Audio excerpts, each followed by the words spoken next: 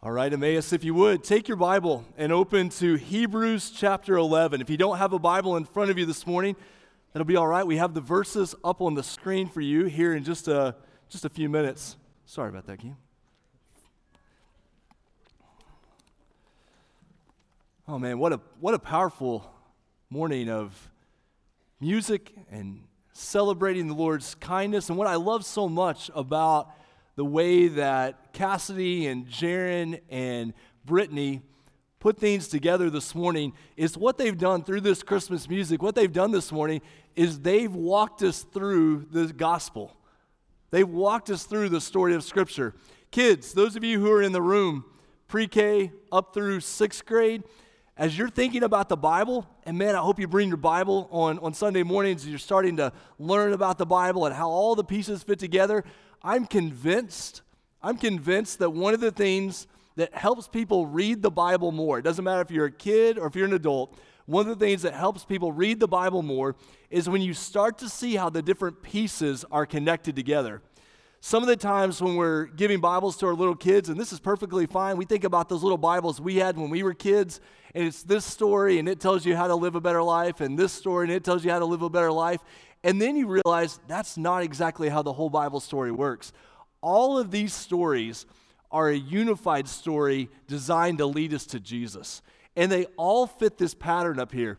Kids, if you guys have a Bible, it's great to draw this little picture in the front of your Bible. Adults, this little diagram works great on a napkin at lunch with a friend. It works great with chalk on your driveway. It works great in so many different ways. But this right here is what we've walked through this morning with music. That everything begins with God. Everything begins when we look up and we see that God is the creator of all things. He is a good God who does good things. And when we go away from God, it always leads to brokenness. We live in a world of brokenness and pain and evil and suffering and death. And all those squiggly lines off to the side, those are all of our human attempts to deal with the brokenness of the world. And most of our lives, kids, if you ask the adults in here, they could tell you what it looks like to live on that squiggly path where you try to fix all your problems and where you try to overcome the suffering of the world and where you try to make things right on our own path. Where does that take us? That takes us further from God. The only way we get back to God is through the cross.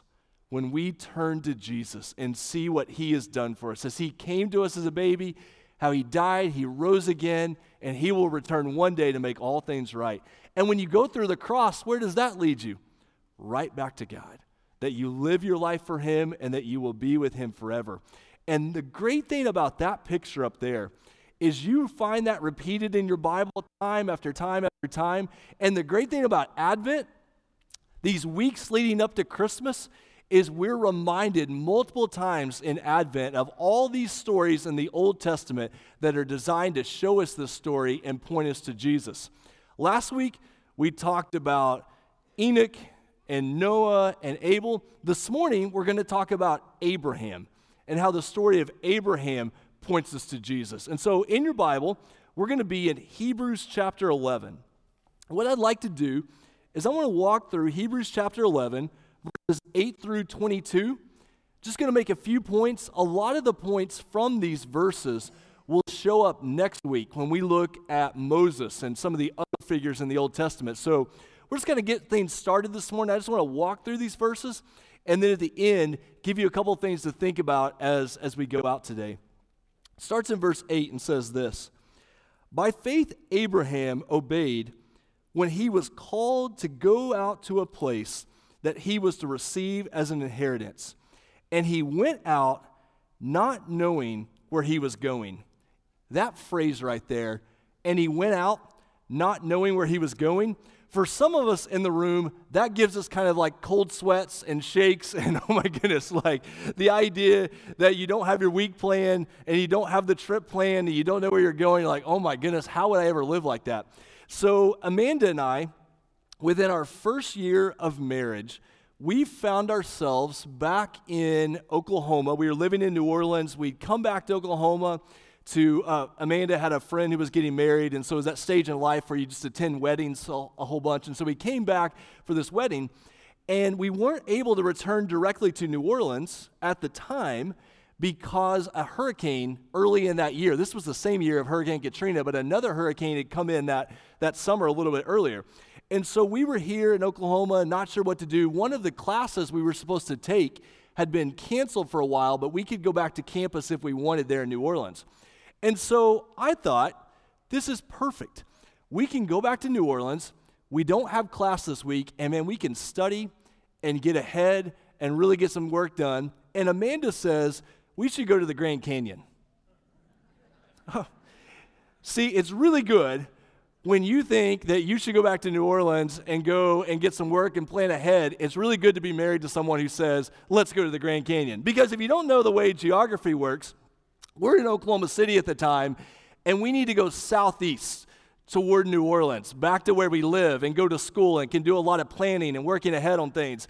The Grand Canyon happens to be located 14 hours directly west of where we need to go. So where do we go? We go to the Grand Canyon, absolutely. Did we have any plan for what we were going to do at the Grand Canyon? Nope. Did we have any plan for where we were going to stay when we got to the Grand Canyon? Nope. We ended up borrowing a tent from someone, and we just drove to the Grand Canyon, hung out for a couple of days, and then took a very meandering trip back to New Orleans. It is hard for us who plan to think about going somewhere where you don't have everything laid out for you. You don't know how this journey is going to work. You don't even know necessarily where you're going. This is what Abraham was called to. Verse 9. What happens in verse 9?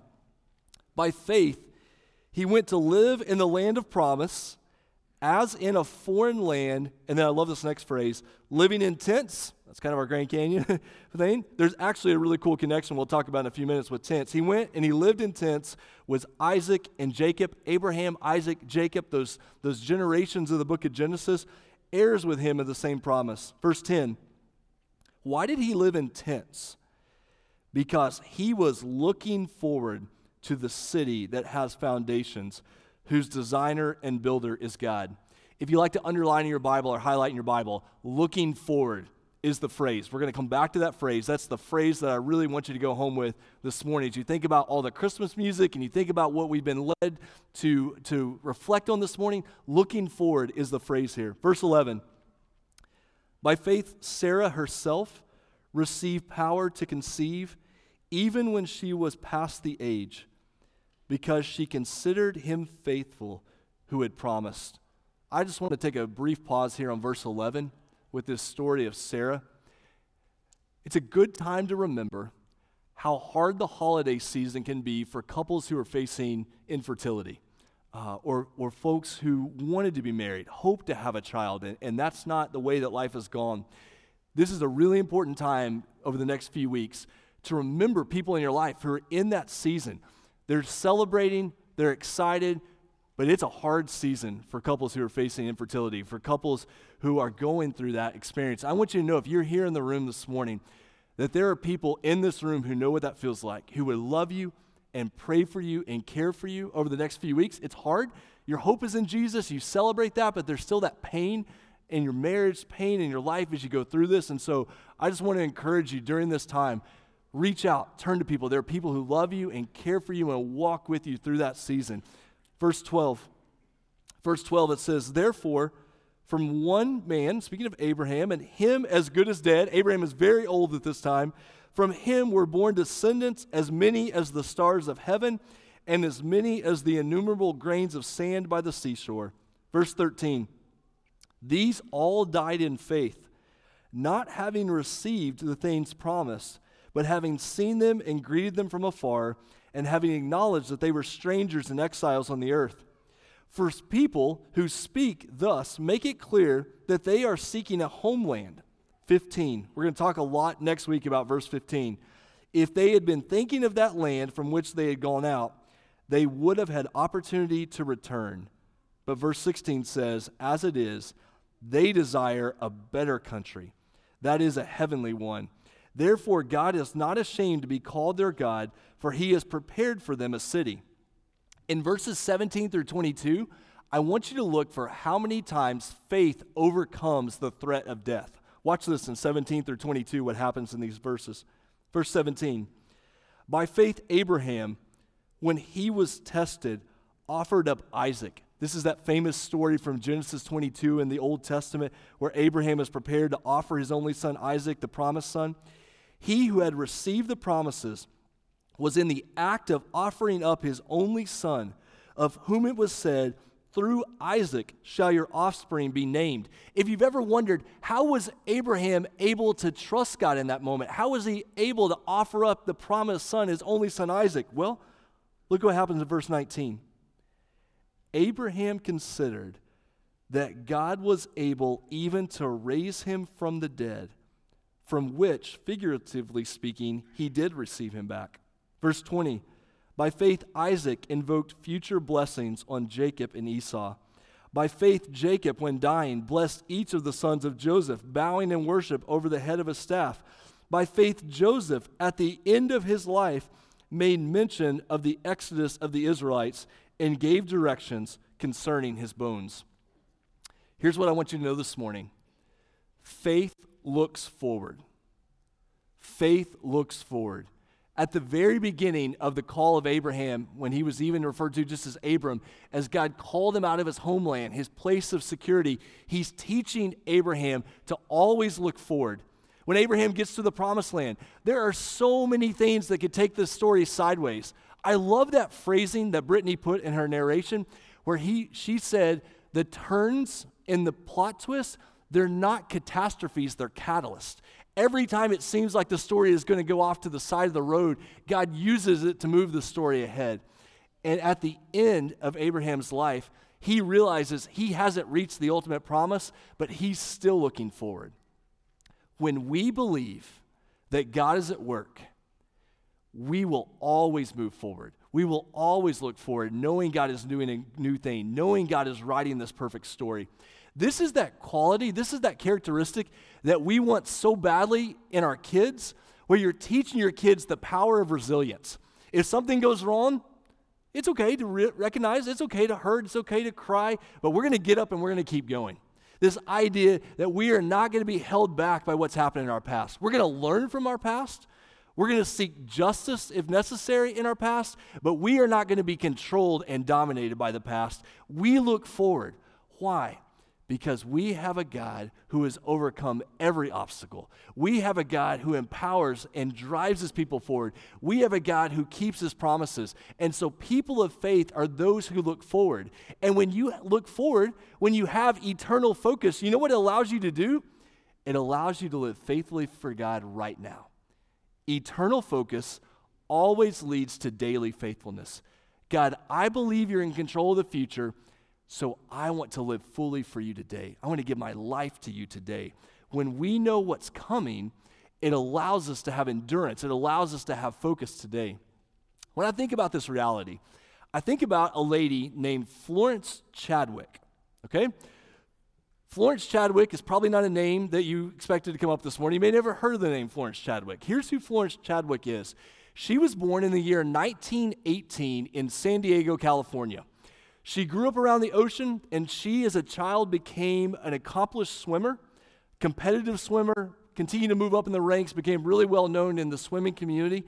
At the age of 34, on July 4th, 1952, she attempted to become, the first woman to swim from Catalina Island to the main coast of California, which is 21 miles. So she was going to swim this 21-mile journey from Catalina Island to the main coast of California. This day, the water was freezing cold. There was a ton of fog. She was surrounded by sharks on this trip across this area. And as she went, the fog became so bad that she couldn't see very far in front of her. And so she swam and swam and swam. And finally, after 16 hours in the freezing cold water, surrounded by sharks, she told her support team to pull her out of the water. When she got out of the water, she realized she was less than 1 mile from the shore. 2 months later, she got back in the water, and she broke, not only becoming the first woman to swim that area, but she broke the male record for how long it takes to swim from Catalina Island to the shore. And she said, if I had known where the land was, if I could have seen the land, I would have kept going. How many people, when they can't see into the future, when they can't see what's coming, it causes them just to stop. Because she could see, because she saw where the land was, the next time she was able to keep going. It's a great story, but here's the problem.